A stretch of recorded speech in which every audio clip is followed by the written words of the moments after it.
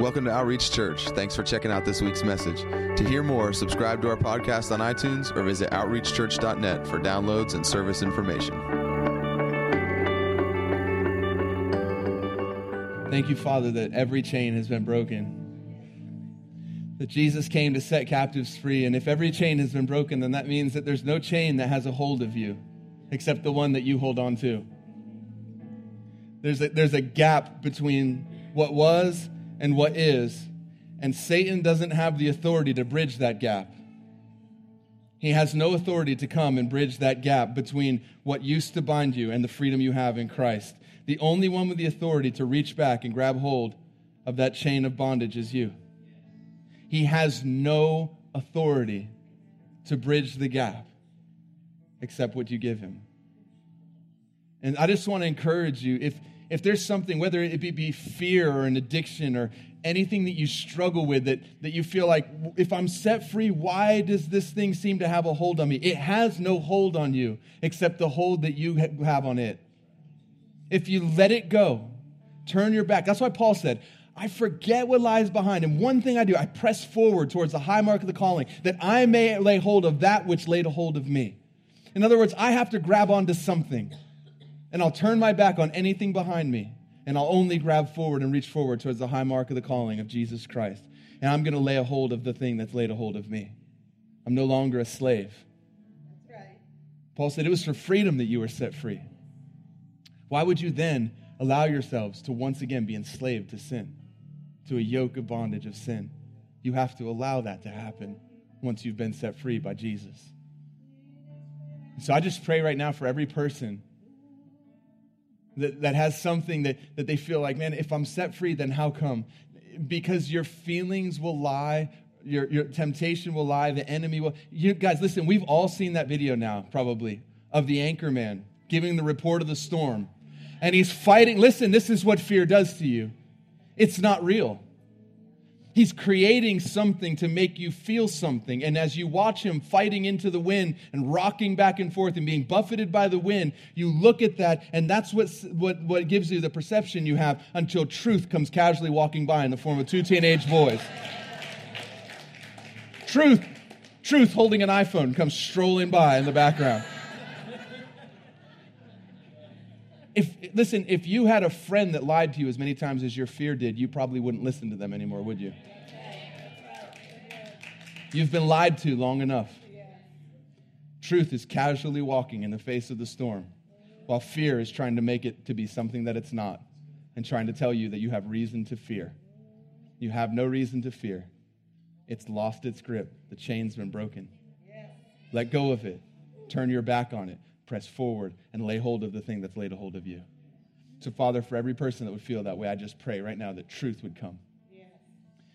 That we would see, Father God, any area of our lives where we've allowed ourselves to hold on to something, even without knowing and sometimes with the best of intentions, where we've bridged that gap and given that thing a place to speak into our lives, Father.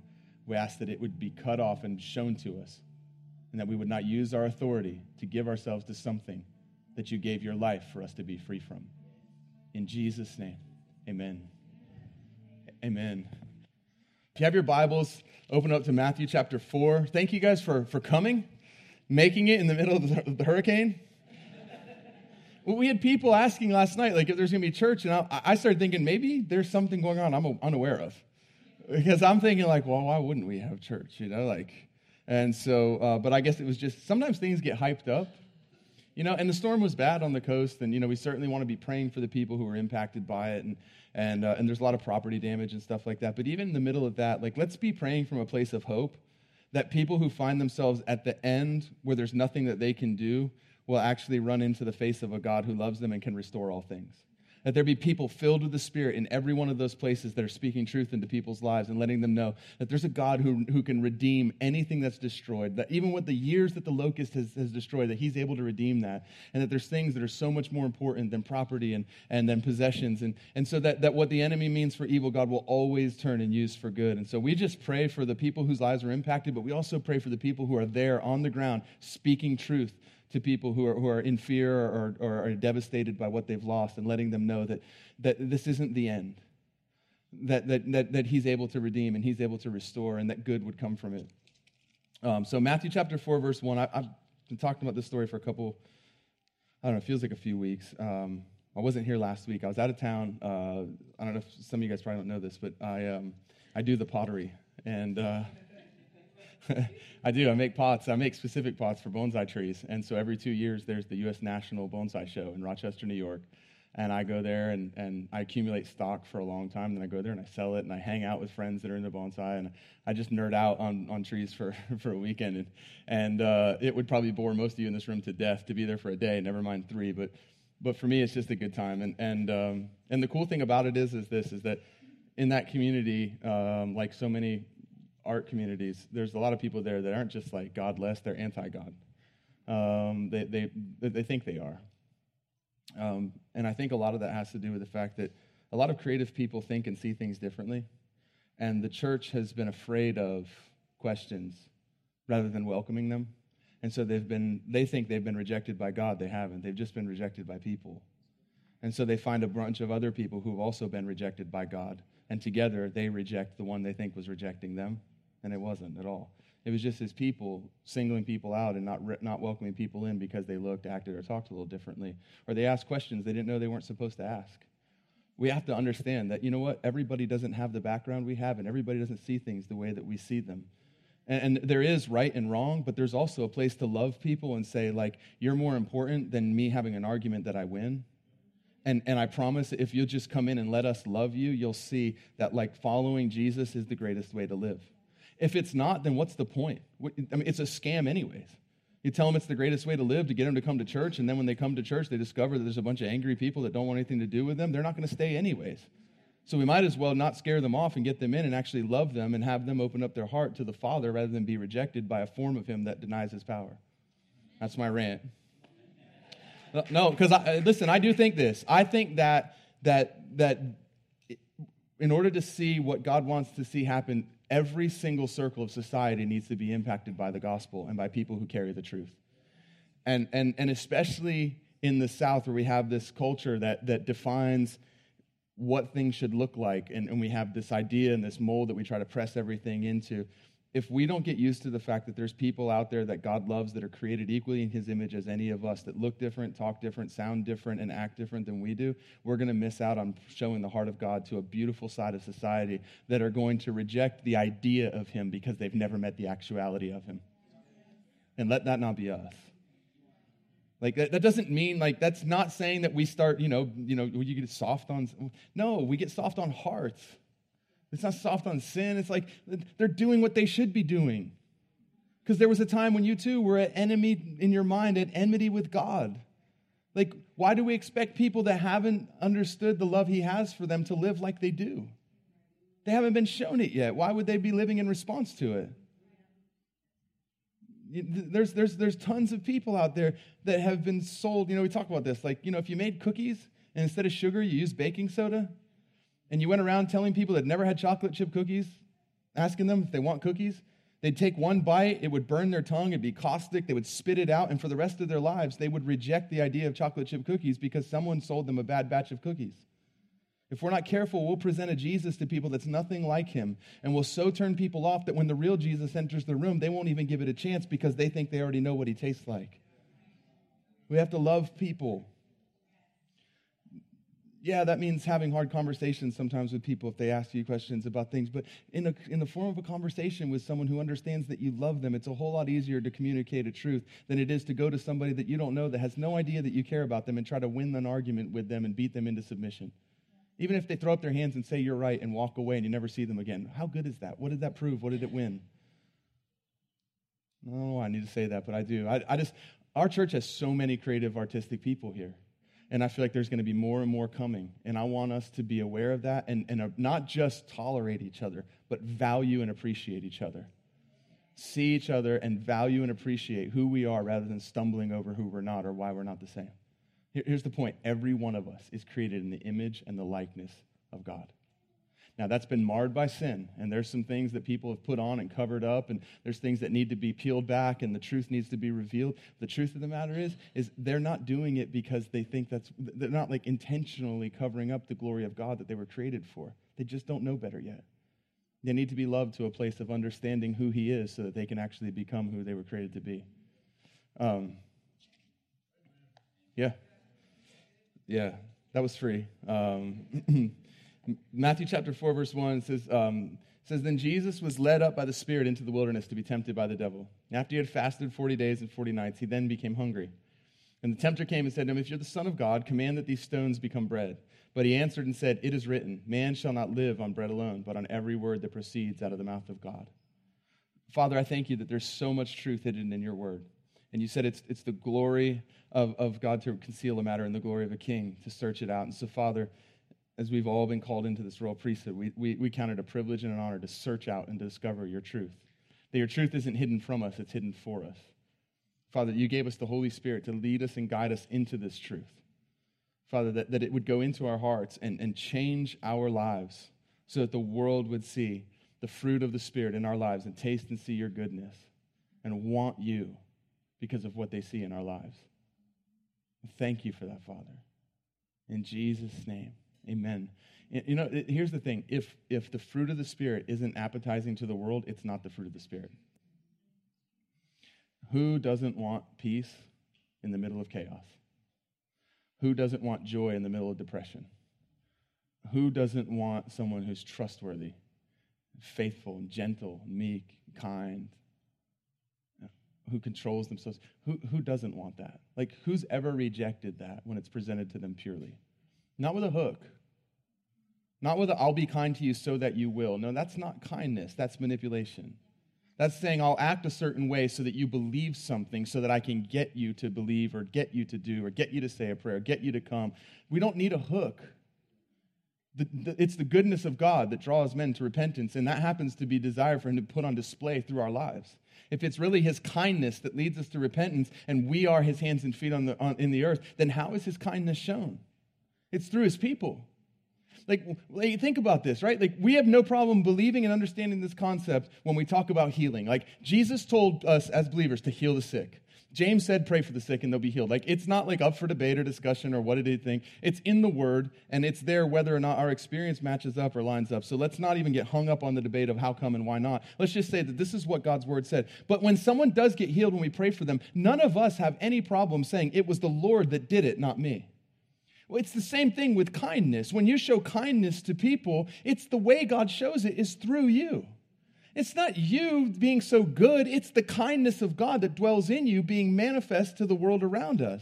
That's how he shows his kindness to people, is through his people. It's how he heals people, is through his people. It's how the gospel gets preached. He says, how will they know unless people preach? In other words, this gospel truth has to be communicated by mouths. And yet when people get born again, we don't take the credit for it. It's the same thing with his kindness drawing people to repentance. It's not because of our goodness. It's because of the kindness of God that dwells within us, that's drawing people. And if the kindness of God in us isn't drawing people to him, we have to ask ourselves, is his kindness on display in our lives?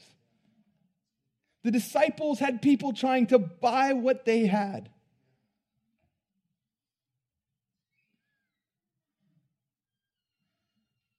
How can I have this power? I'll pay you for it. A man who had kings eating from the palm of his hand saw these untrained, unskilled fishermen and the way they lived their lives and saw something that he wanted to purchase. He saw true power on display. And he wanted to give his resources to gain what they had. I'm just saying that if no one ever wants what we have, I'm not saying someone's going to come up and offer to pay you for it, but you might be surprised.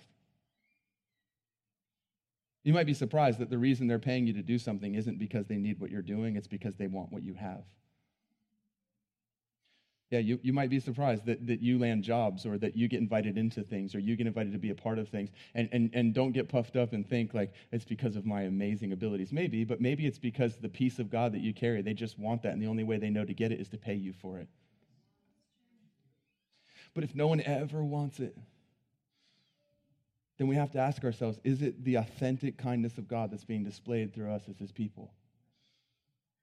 Because everywhere Jesus went, people were drawn to his kindness. Now, everywhere he went, people rejected him as well. So when you get rejected, don't beat yourself up and say, I must not be kind.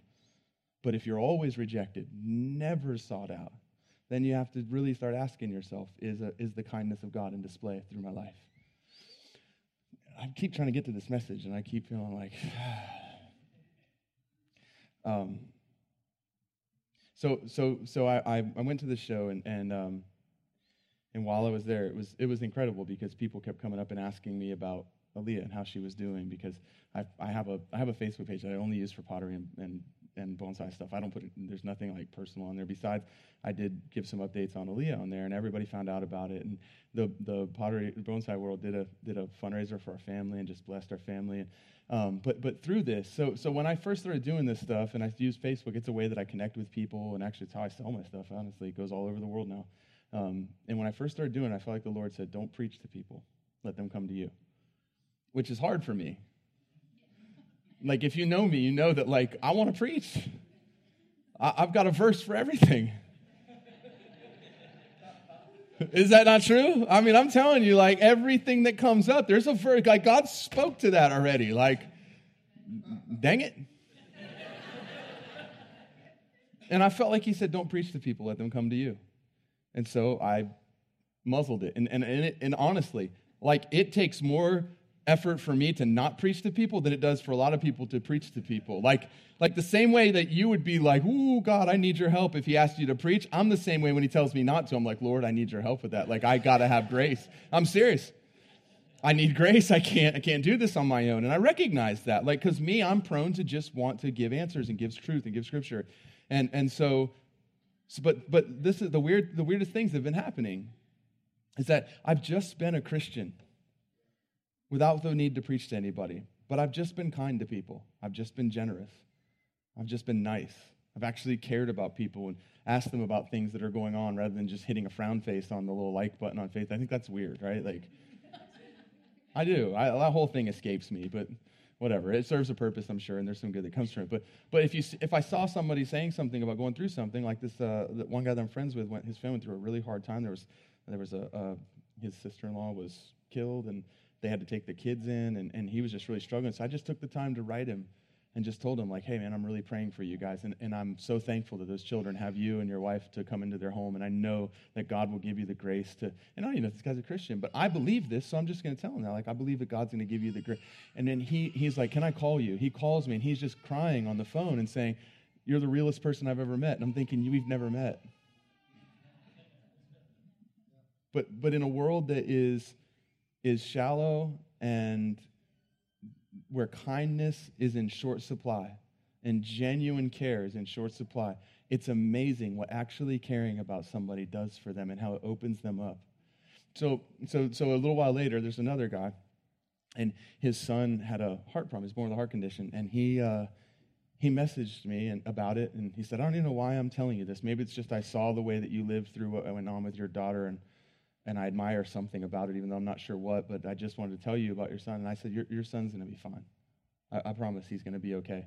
And I said, you just relax. And I said, honestly, put your concern with your wife right now, because she's a mom who had her baby taken from her and flown to a hospital she can't even see. Like, put your attention on her, because your son's going to be fine. A week later, his son's fine. The heart condition healed itself up, and yeah. But listen, here's the thing. A few days later, I get a message from him. He said, this whole thing has made me think that maybe there's more to life than I've ever thought. And he said, and I was telling my wife this, and I was telling her how I want my life to change, and I want to be a kind, generous person that actually cares about people. And she said, like your friend Roy, why don't you ask him what makes him the way he is? You know how easy evangelism is when they call you and he said, can I call you? Do you know how easy evangelism is when someone starts the conversation saying that to you? It's so natural then, because they've tasted and seen his goodness. They just didn't know it was his goodness. And all you have to do is tell them, oh, the thing that you like, here's what it is. This thing that you're being drawn to, it's him. And just explain that to him. And he's like, yeah, I've been doing this meditation stuff where I just get alone and try to empty my mind. And I said, well, maybe think about grabbing a Bible and just starting to read it. And I said, here's the thing. If he's real, then he's real. I said, you could just get alone with him and say, God, if you're real, I need you to show yourself to me. If you said that you're a father, then be a father. I said, just get alone with him and just ask him to be who he said he would be and watch what happens. A couple weeks ago, I got a text from him. He said, or a message from him. He said, I'm still moving forward in these things, and I'm starting to think that maybe what you're saying is true. I've got a lot of questions, though. And I said, questions are awesome because they're just the beginning of this dialogue and discovering who God is and who he made you to be. I had another guy, and this is not boasting in me, guys, at all. I promise you, any of you guys can get up here and tell stories. What I'm saying is, like, maybe we've made this evangelism thing harder than it has to be. And maybe it more looks like, and I agree with going on outreach and stuff that Corey's talking about. I love that idea. Go and serve people and fill gaps where there's actual need and all that kind of stuff. But I'm saying, like, in our daily lives, like, rather than going out looking for targets, what if we just went out and lived our lives the way Jesus called us to live? And if he calls you to preach stuff, preach stuff. Look, if he tells you stand up on a table at a restaurant and declare the gospel, do it, because there's grace on it. But don't make yourself do that because that's what you think evangelism is. There needs to be the grace on it, right? And so, like it said sometimes that Paul, seeing that the grace to heal was there, acted on it. In other words, he didn't just act, he saw where the grace of God was, and then he followed that grace, and he acted on that grace. And so there's this guy who's an atheist college professor who I've befriended, and he wrote this thing up, and he wrote a blog post about the people he's met through Bone Sight and how that's been the most amazing part of it. And in there, he names some people, and he gets to me, and he says, I'm not sure what it is, but there's something about being around this guy that makes you glad that you're alive. It's the goodness of God. Because I know me apart from him. There was nothing about me that made you glad to be around me apart from the Lord. I'm serious. Like, everybody that met me walked away worse for meeting me when I was living for myself and I wasn't yielded to him, and the Spirit of God wasn't what was leading and guiding me. But I'm saying all this stuff to say, listen, maybe we could simplify it down to just loving people, caring about people, and actually genuinely believing that the kindness of God displayed by his people will draw men to want what we have. And then it's an easy sell because you're not trying to sell them something. You're actually meeting a need that they have in their heart that they didn't even realize they had. And so I honestly feel like that's what revival looks like. We'll see healing, and we'll see words of knowledge, and we'll see prophetic words and the gifts of the Spirit and all that stuff. This stuff's all amazing. Paul said that. He said, earnestly desire of those things. He said, but if you have all those things and you don't love people, they're useless. Why? Because those things can attract people, but if there's not love there to receive them, they'll be turned off and turned away. There has to be love to receive people to what the gifts attract them to. That's what changes people. Those things will draw men to him, but he has to be there when they get there. Otherwise, it's a clanging cymbal that draws attention but does nothing for the people that are hearing. In fact, the problem with a clanging cymbal is this. A lot of times if a cymbal clangs long enough, you do this. Because you don't want to hear. And then every time you see a cymbal, you walk the other direction because the last time you were near it, it just offended your ears and didn't touch your heart.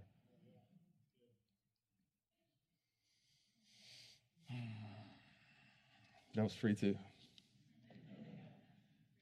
I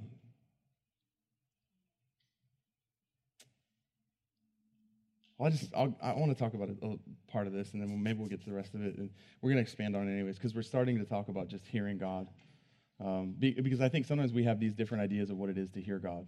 So when I talk to people, I'm saying that I felt like the Lord showed me, or the Lord said. And one time a guy was like, "So when God speaks to you, he just like talks like if I was in the room, could I hear it?" And I'm like, "God, no, not usually. In fact, I don't know that I've ever heard the audible voice of the Father speak." And maybe there were times where I assumed it wasn't, and it was. But it's this thing inside of me. It's this knowing. It's the Spirit of God communicating spirit to spirit. If God is spirit, then the Spirit within us is in communication. And so you have this more of a knowing, or this. A lot of times I know it's the Lord because I think of things that are way beyond my ability to think of, and they're so much better than what I could come up with on my own. I'm like, that has to be the Lord. I'm not capable of coming up with that on my own at all. And so I want to talk about that. But the first thing I want to talk about is this idea that Jesus put forth here when he answered, because it's more than just Jesus saying, "Man doesn't live by bread alone, but by every word that proceeds from the mouth of the Father," to shut down the enemy in an instance. It's actually him declaring something that is true then and would be true forever. So here's the deal. Jesus in his humanity is led out into the wilderness, and he's there for 40 days, and he becomes hungry. Like, when is God hungry? He's never hungry. He is completely self-sufficient, self-contained, and within the Trinity, there is no hunger. And so Jesus is fully God, yet he lays that aside and he lives as a man. And so we can read through these things sometimes and just go, well, that was Jesus. But the truth of the matter is he actually was hungry. He was starving at that point. And the point I'm making is he actually felt something.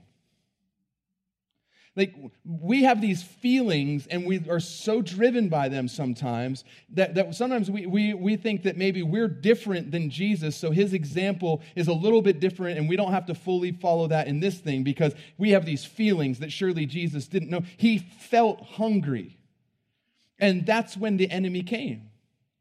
Like, he'll play on feelings. Like, think about this.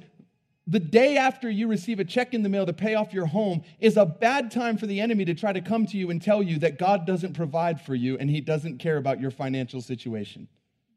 He wouldn't waste his time. But you get fired from your job or let go or hear that the company is shutting down, that's a good time. Why? Because there's this real feeling that you're tempted to live by that says, how am I going to provide for my family? There's this question you have, and there's this feeling that can come. And just because this feeling tries to come doesn't condemn you. It doesn't mean that you've given into it. It's what you do with that feeling. So in the face of that feeling, Jesus sees that he is hungry, and so the enemy comes to him and says, oh, well, why don't you turn these stones into bread if you're the Son of God? He's coming to attack the Word of God. And he says, now that you're hungry, why don't you do this? And Jesus looks at him and he says, man doesn't live by the natural alone, by bread alone, but by every word that proceedeth from the mouth of the Father. He was saying, listen, I do live naturally at times, but not when what I feel in the natural opposes what God spoke from his mouth. So in other words, if God called me out here to fast, then I can't live by my hunger. Normally, when you're hungry, you eat. It's your body's way of telling you. You need calories. You need to eat. It's your body's way of trying to preserve itself. And it's a good thing. God created you to feel hunger. Do you understand that he created you to feel hungry? He made your digestive system to the point where when you become hungry, you eat. And so you live by bread, by the natural, on most days. When you get hungry, you eat, except for if God's called you to fast. Then the supernatural trumps the natural, and you don't live by the natural, you live by the word that's proceeded from his mouth, which was, don't eat. It's like sleep, right? Like when you get tired, you go to sleep. Unless Jesus asks you to come with him to a garden and keep watch and pray. Remember when Jesus, he called his disciples, some of them with him, right? And he said, I'm going into the garden to pray. Come with me, keep watch and pray. He goes away, he prays, he comes back, he finds them asleep. He rebukes them for it. Why? They were doing what was natural in a moment where there was a word from God to put on the natural on hold and actually live by what he said rather than what they felt. That's the reason he can rebuke them for it, is because in the word calling them to it was the grace and the ability to do what he called them to. In other words, they didn't have to give in. They could have denied the natural, and they could have stayed awake and prayed while he was praying. Otherwise, he has no business rebuking them for something that's impossible for them to do. And do you realize that, like, in that moment, they couldn't look at Jesus and say, well, this is just the way I was created? Why? He created them. Think about the absolute foolishness of looking at the one who created you. By him, all things, and through him, all things are made. Think about the absolute foolishness of the disciples if they would have looked at the one who created them and told them they couldn't do what he said because of the way that they were created. But how many of us, be honest, will try to use that as an excuse even when we've heard the word of God clearly speak to our situation? Well, this is just the way I am. No, it's not. Not if he spoke something different. That may be the way that you are prone to go in the natural, but the natural bows to the supernatural. And when God speaks, whatever it is that would oppose him that's in you goes on hold so that you follow the word of God. So when it's time to sleep, you go to sleep unless he says stay awake and pray. When it's time to eat, you eat unless he's called you to fast. Like, unless there's something that's come from his mouth. And that's what I think Jesus was trying to say in this. That's more than just an answer to the enemy. It's him saying, listen, you don't live by the natural when the voice of God is speaking. That's why he says man doesn't live on bread alone. In other words, you do live on bread partially, but by every word that proceedeth from the mouth of the Father. In other words, there's something greater than the natural. And so that's what we live by. And if the natural ever confronts the spoken word, the written word of God, then the one that has to bow is the natural, because the greater is the word of God that's been spoke. So Jesus is looking at him saying, listen, I feel hungry right now. Like, he's not like just walking around on a cloud. He's not like, I'm not hungry. If God called me to fast, why would I ever feel hungry? If God called me to do something, why would I ever feel differently? Come on. Think about that. Like, you let your feelings dictate whether you're going to follow the voice of God, you could find yourself in some sketchy situations pretty quick. Because here's Jesus having to decide, do I follow the feeling that was created? I was created to feel this. Yet my Father has spoke something different, so I deny that and I follow this. Come on. Fear is not supposed to have a hold on you, because the same God that said don't steal said don't fear, yet we take one as a command and the other as like this lofty goal. But the truth is, he said both with equal weight. Do not fear. Be anxious over nothing. Don't steal. Why? Because here's the point. If I trust his word, then I have a reason not to steal, because I'm not my own source and my own provider. In the same way, if I trust his word, then I have a reason not to fear, because no matter what I'm facing, there's a word from God that directly confronts whatever it is that would be causing me to fear. And so in that moment, I get to choose, will I live by my feelings, will I live by the natural, or will I live by the words that have proceeded from the mouth of the Father? Are you guys awake this morning? The hurricane have you like quiet or what? No, and this is why, like seriously, this is why we talk so much here about knowing like the Word of God and the written Word of God, especially because so many of the things we face in life are answered in His Word. Think about Jesus. He is the Word. He's the Word made flesh. Everything He says immediately becomes Word. Yet when confronted by the enemy, He answers him with a word that was already written.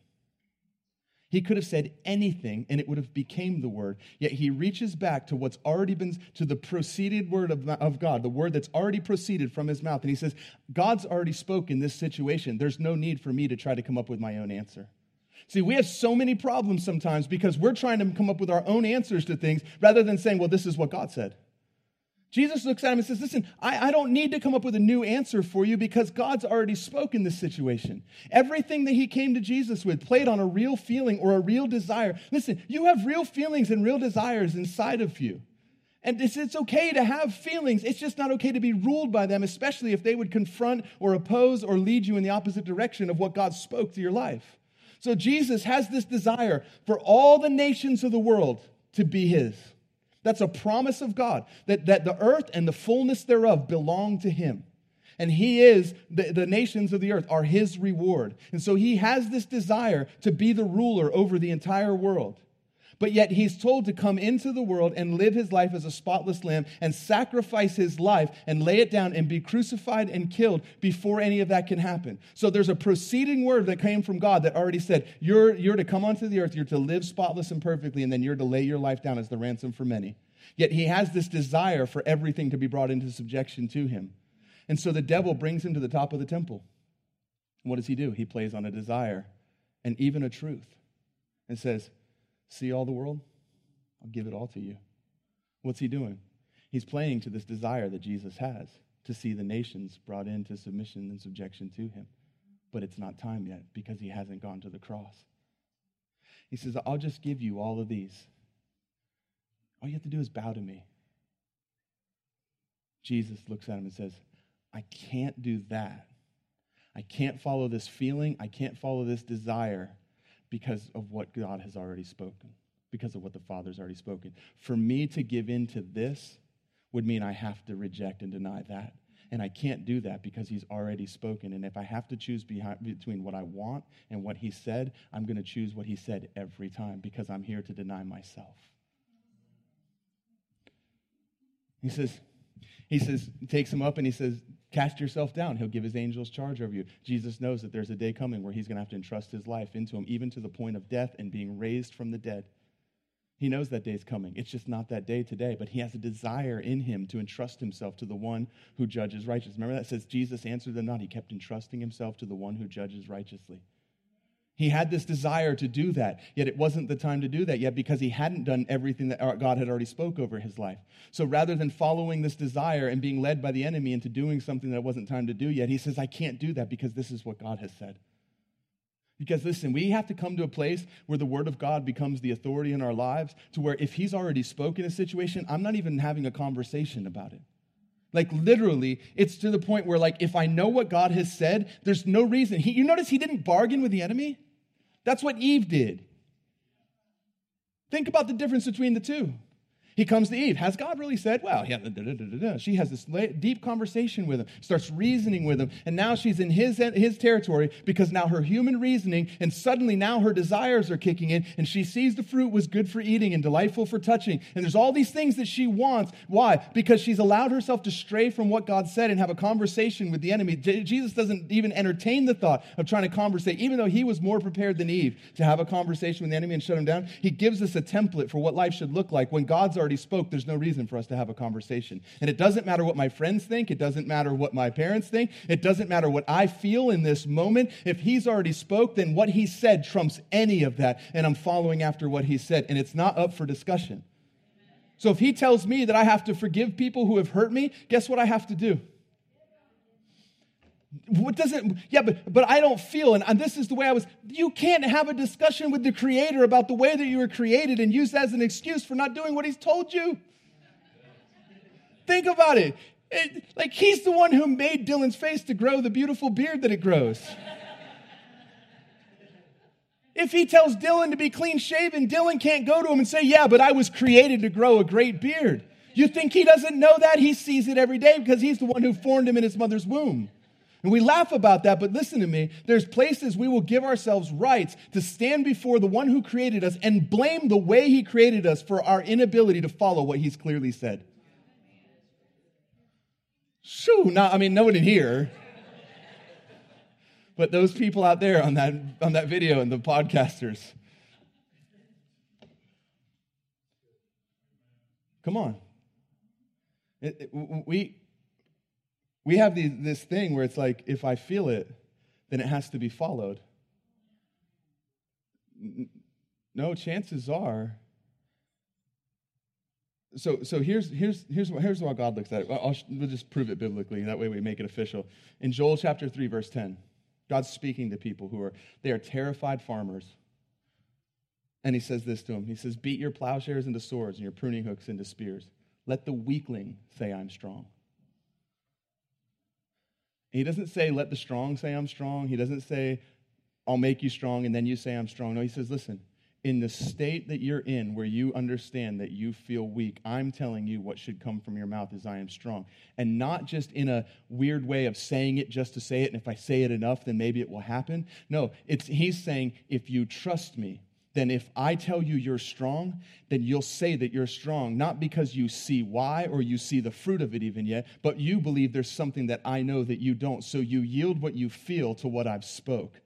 And so instead of saying I'm weak, you say I'm strong because you believe when I told you that it's actually true. Why? Because you believe my word that comes from my mouth more than you do the way that you feel in this moment. Prove it again. Isaiah chapter 54. Shout for joy, O barren one. You who have borne no child, break forth into joyful shouting and cry aloud. You who have not travailed, for the sons of the desolate one will be more numerous than the sons of the married woman. You notice that he doesn't say for the barren woman to wait until she sees her belly growing, to start celebrating. And listen, this talks about so much more than just barrenness, but if you're in a season where you feel like you want to have a child and you've been barren, then let this speak to you, but let it speak to every barren area of your life where you haven't seen something that you feel like the Lord has promised you come to pass. Because here's the thing, he tells them, shout for joy, you barren one. We have this thing sometimes where like the things we say, we've given them, like, okay, just bear this out with me. It's not a lack of faith to say, right now I'm barren. Because the only way that you can identify with who he's speaking to is if you actually hear him say, barren ones, do this. You have to say, I'm one of the barren ones. It's a lack of faith, though, to say, and I'll do that when I am no longer barren. See, it's not a lack of faith to say, in this moment, right now, I identify with who he's speaking to because I am barren. So that means he's talking to me. The only way you can actually do what he's calling you to do is if you recognize that he's speaking to me. So you say, right now I'm barren, but he said to do this. Why? Because there's a promise that I'm going to have more children than the people who right now are not barren. And so what he says is, listen, if you believe me, you'll live like you believe me long before you see what you're believing for. He doesn't say, wait until the pregnancy test comes back and then shout for joy. He doesn't say, wait till you feel pregnant. He doesn't say, wait till you can point to your growing belly and say, this is why I'm praising and shouting. I wrote this down. I want to read this. I don't do this a ton, but I felt like this was important enough to read. Why are you shouting for joy in the middle of barrenness? Because he spoke. Because I have a promise from him, and the response to promise is to allow the joy of the fulfillment to invade my present circumstance long before I see it. Because he's trustworthy, he's faithful, and he is good. So I don't say, I live in the fruit, I live in the joy of the fruit of the promise before I see the fruit because I believe the promise is true. So when David wrote, this is the day the Lord has made, I will rejoice and be glad in it, that means every single day there's something to rejoice and be glad about. It's either for the promise or it's for living in the fruit of the promise. But I can't delay rejoicing and being joyful for the promise until I see the fruit of the promise. Because what happens then is I don't get to go back and relive all those days leading up to the promise with that joy anymore. So rather than waiting until I see the fruit, I take him at his word. Even if in this moment I look barren and the word I've heard is that I am barren, I start to rejoice and thank him for his promise before I actually see the seed of that promise start to grow inside of me. Why? Because I believe him and I take him at his word and I live by his word rather than by the natural. And so I live in the joy of that promise, and I live as though that promise is true before I even see it come to pass. And then when it comes to pass, my joy just goes from glory to glory, from joy to joy. And I don't have to go back and try to relive those days because you can't do that. You can't delay your enjoyment of the promise for the day you see it. You have to start enjoying the promise the minute that you hear it and you believe that what he spoke is greater than what I see. Otherwise, you're going to have this delayed gratification thing where every day you're waiting on a promise and you're delaying being full of his joy until you actually see the promise, rather than by faith saying, God, I know I don't see it right now, but this is what you spoke. Lord, I know that I feel weak, but you said I'm strong, so I'm going to thank you for strength even though I feel weak. Why? Because I believe what you said more than what I feel. God, you said that I'm not barren. You said I'm actually fruitful. And even though the day of my fruitfulness hasn't come, I'm going to rejoice and shout and praise you now in the day of barrenness because I believe the day of fruitfulness is coming, and I'm not going to wait until I see it to believe you and take you at your word. I'm actually going to believe you and take you at your word and live as though it's true now, so that when I get to that day, I don't look back with regret at the days I wasted waiting for it to come. Every day, this is the day the the Lord has made. I'll rejoice and be glad in it. And so I'll close up with this, but I was thinking about how this happens, and my mind always goes to recently being in the hospital with Aaliyah. It's like 6 months ago, and I know I've talked about it a lot, but I feel like there's just so many testimonies that come from it, and there still will come from it. But one of the things I remember being in the hospital right away, and I remember having the faithful confidence that Aaliyah was going to be okay, and it did not come even in a little bit from what was in the natural. Like in that moment in the natural, what was being said actually was that she wasn't going to be okay. Like that was where it was at. And you know what? We didn't deny that like the things they told us were true. She's laying on a bed in a coma. I can look at the screens. I know what the numbers mean. I can see that's where she is. But there was this promise from God that I heard him speak over her life a long time ago, and there were promises in the word that I heard him speak. That's why David said, thy word have I hid in my heart that I may not sin against you. I've hidden his word in my heart, so when it gets squeezed, what comes out are the promises that I put in there in the good times, so that when I face the hard times, what comes out. I'm not trying to learn how to sail in the middle of a storm. I've learned how to sail over here in the quiet bay, in the calm. When the sun was shining and the birds were chirping and the sky was blue, we would sit around and talk about the promises of God. We would talk about the thankfulness we had for who he was, that he's a God who heals, that he is the one who never leaves or forsakes, that he's a restorer and a redeemer. That's why these things come out of me now, is because they were put there then. And so in the quiet, calm bay with the sun shining and the birds chirping and not a cloud in the sky, we learned how to sail, so that when we were put into the middle of the raging sea, we didn't have to try to figure out what to do in that moment. We did what we had already learned and developed and cultivated back then. We weren't trying to figure it out in the middle of the hardest time. What we had figured out in the easy times was what kept us through the hardest time. And so I had this promise. And so I literally remember feeling awkward at times when people would come to the hospital. Because I had a joy in me for the promise that he spoke over Leah's life. And look, I'm not saying there weren't moments of where fear tried to come and rob that or where concern. There were some moments like that. But the overall, from the time we got there till the time we left, there was a joy that filled my heart because I was convinced, and Patty was convinced, and Dylan and David and Annie and Rachel. I mean, I could name all the people that came, Mindy and Colin and everyone, Mark, and everyone that came to the hospital that we've sat with and talked about the amazing, just the miraculous God we serve. We had this confidence that she's going to be okay. And so when we were sitting around talking, of course people would say, well, how's she doing? And you'd give them what the doctors are saying. But the conversation would always quickly turn to the thankfulness we had for the promises of God over her life. And so there was this joy inside of us. And I remember when there were people that came that didn't believe like that. And this is not to put them, that's just where they are. I mean, they would come and they would cry and weep and hug you and tell you they're so sorry and they can't imagine how hard this is and that even if God's still good and all this stuff. And I remember it feeling awkward to me because as they're weeping, and I appreciated them coming. Listen, you appreciate every person that takes the time to come and be with you. And they're pouring out what they know. What you have, you give, right? But I remember it almost being awkward sometimes because I had nothing but joy in my heart in that moment. And they're weeping and crying and you feel almost bad and you want to cry with them, but you can't because you had this promise that's speaking constantly. And it almost felt weird at times. I remember talking to Patty about this. I feel like I'm comforting the people that come to comfort me. I can't do that. He can. But here's the deal, is we weren't living by natural alone. Of course, there were natural things. They had to induce her into a coma and then a deeper coma, and they had to give her, we didn't say, don't do any of that medical stuff. We said, do what you would do if it was your daughter. Believing in God and doctors is not, they don't directly oppose each other. God created Luke, who was one of his followers, who happened to be a doctor. This idea that faith and medicine are opposed to each other needs to die in the church and realize it's not the enemy. I promise you it's not the devil that's putting in people's hearts to make machines that keep people alive. He comes to kill, steal, and destroy, not prolong, save, and give life. So when you see someone hooked to a machine that's keeping them alive supernaturally above the ability of their own body, the person that got that idea, it wasn't the devil that whispered it in his ears. It was the Lord. I promise. Just as much as it is the pastor who lays hands on them and prays for people, it's the Lord who put in the heart of the person to create the machine that keeps people alive. And if we got to let that die once and for all. Because he's the author and giver of a life.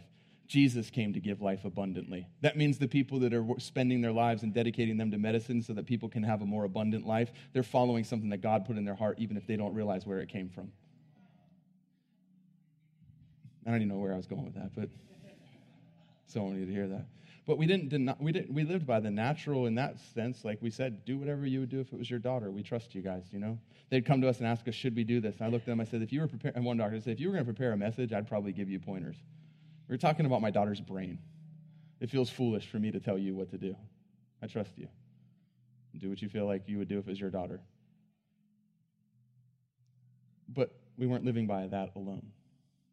So there was the natural, but whenever the natural started to oppose what was spoke by God was when we had to turn our back on the natural, fix our eyes on what he said, and believe that, and actually have joy and thankfulness in our hearts in that moment. Because we believed that he who began that good work would be faithful to complete it, and anything that said he wouldn't had to bow to the greater truth. That's the way we live our lives, you guys. It's knowing his word to the point where when something says something other than what God has spoke, you can take what's said, consider it, hold it up to the light of what God has said, and you know what to reject and what to hold on to. You know what is true and what is truer. And I'm telling you, this idea that this is the way I was created. Listen to me. God has never created you with something that has the ability to keep you from following his voice. We will never stand before him and say, well, it was because I was made that way. No, you were made to follow his voice. Anything else came from the fall. Yeah, God, I thank you for that. I thank you that we were created to know your voice and hear your voice and follow your voice only. And I thank you that anything that would rise up, God, any feeling. I love that it says Jesus felt hungry. It's so you know that he wasn't a robot. He actually had to put aside what he felt and yield himself to the word of God. And he's our example in all things. God, I just thank you that there's nothing greater than your voice. There's no feeling, there's no natural thing, there's no natural desire or even thing that you've set up that's a good thing to bless us, that is to keep us from following when you're speaking. God, I pray that we would come to this place of just yielding to your word and saying, whatever you've said, that's already settled. We can have discussion apart from things that you've spoken about, but there's nothing to discuss when you've clearly spoken. It's so settled in our hearts. And God, I pray that we would be people that just dive into the word and let your word just fill our hearts, Father, to where in every situation, when something comes, we have an answer from the word of God, and we know your heart, and we know your voice, and we say, yep, that sounds like what God said, or no, that actually opposes what the Lord's called me to. I can't follow that right now because of what he said. I'd go to sleep right now because I feel tired, but he told me to stay up and pray. I'd stay up and pray right now because I feel like I need to, but he told me to sleep. You know it can go both ways. My mom used to stay up praying for me all night, every night, when I was out living, selling drugs and living in a house with a bunch of criminals and stuff. And she used to stay up and pray. And then one night, God, the audible voice of God said, do you trust me with your son? And she said, Lord, you know I do, or I wouldn't be up praying. He said, then trust me with your son. Go to bed. And she actually went to bed that night and slept. I'll stay up and pray unless you tell me to go to sleep. I'll go to sleep unless you tell me to pray. What's the common denominator here? I got to hear your voice. I have to know which one you're calling me to in this moment. Are you calling me to stand, watch, and pray? That's what I'm going to do. Are you calling me to go to sleep and let you fight? That's what I'm going to do. I'll eat when I'm hungry unless you're telling me to fast. So God, I just thank you for that. I thank you we get to this place where it's your voice. It's what you've said. It's what you are saying that we're listening to, God, and that we're living our life in response to promise rather than fear of lack of fulfillment. God, that we don't wait until we see the fruit of the promise to enjoy the peace that the promise brings. We actually pull the joy of that fulfilled promise into today and live joyfully in expectation of the fulfillment so that we don't arrive at the day of fulfillment and wait until then to experience the joy we could have had every day leading up to it. Because we believe you. We take you at your word. In Jesus' name, amen.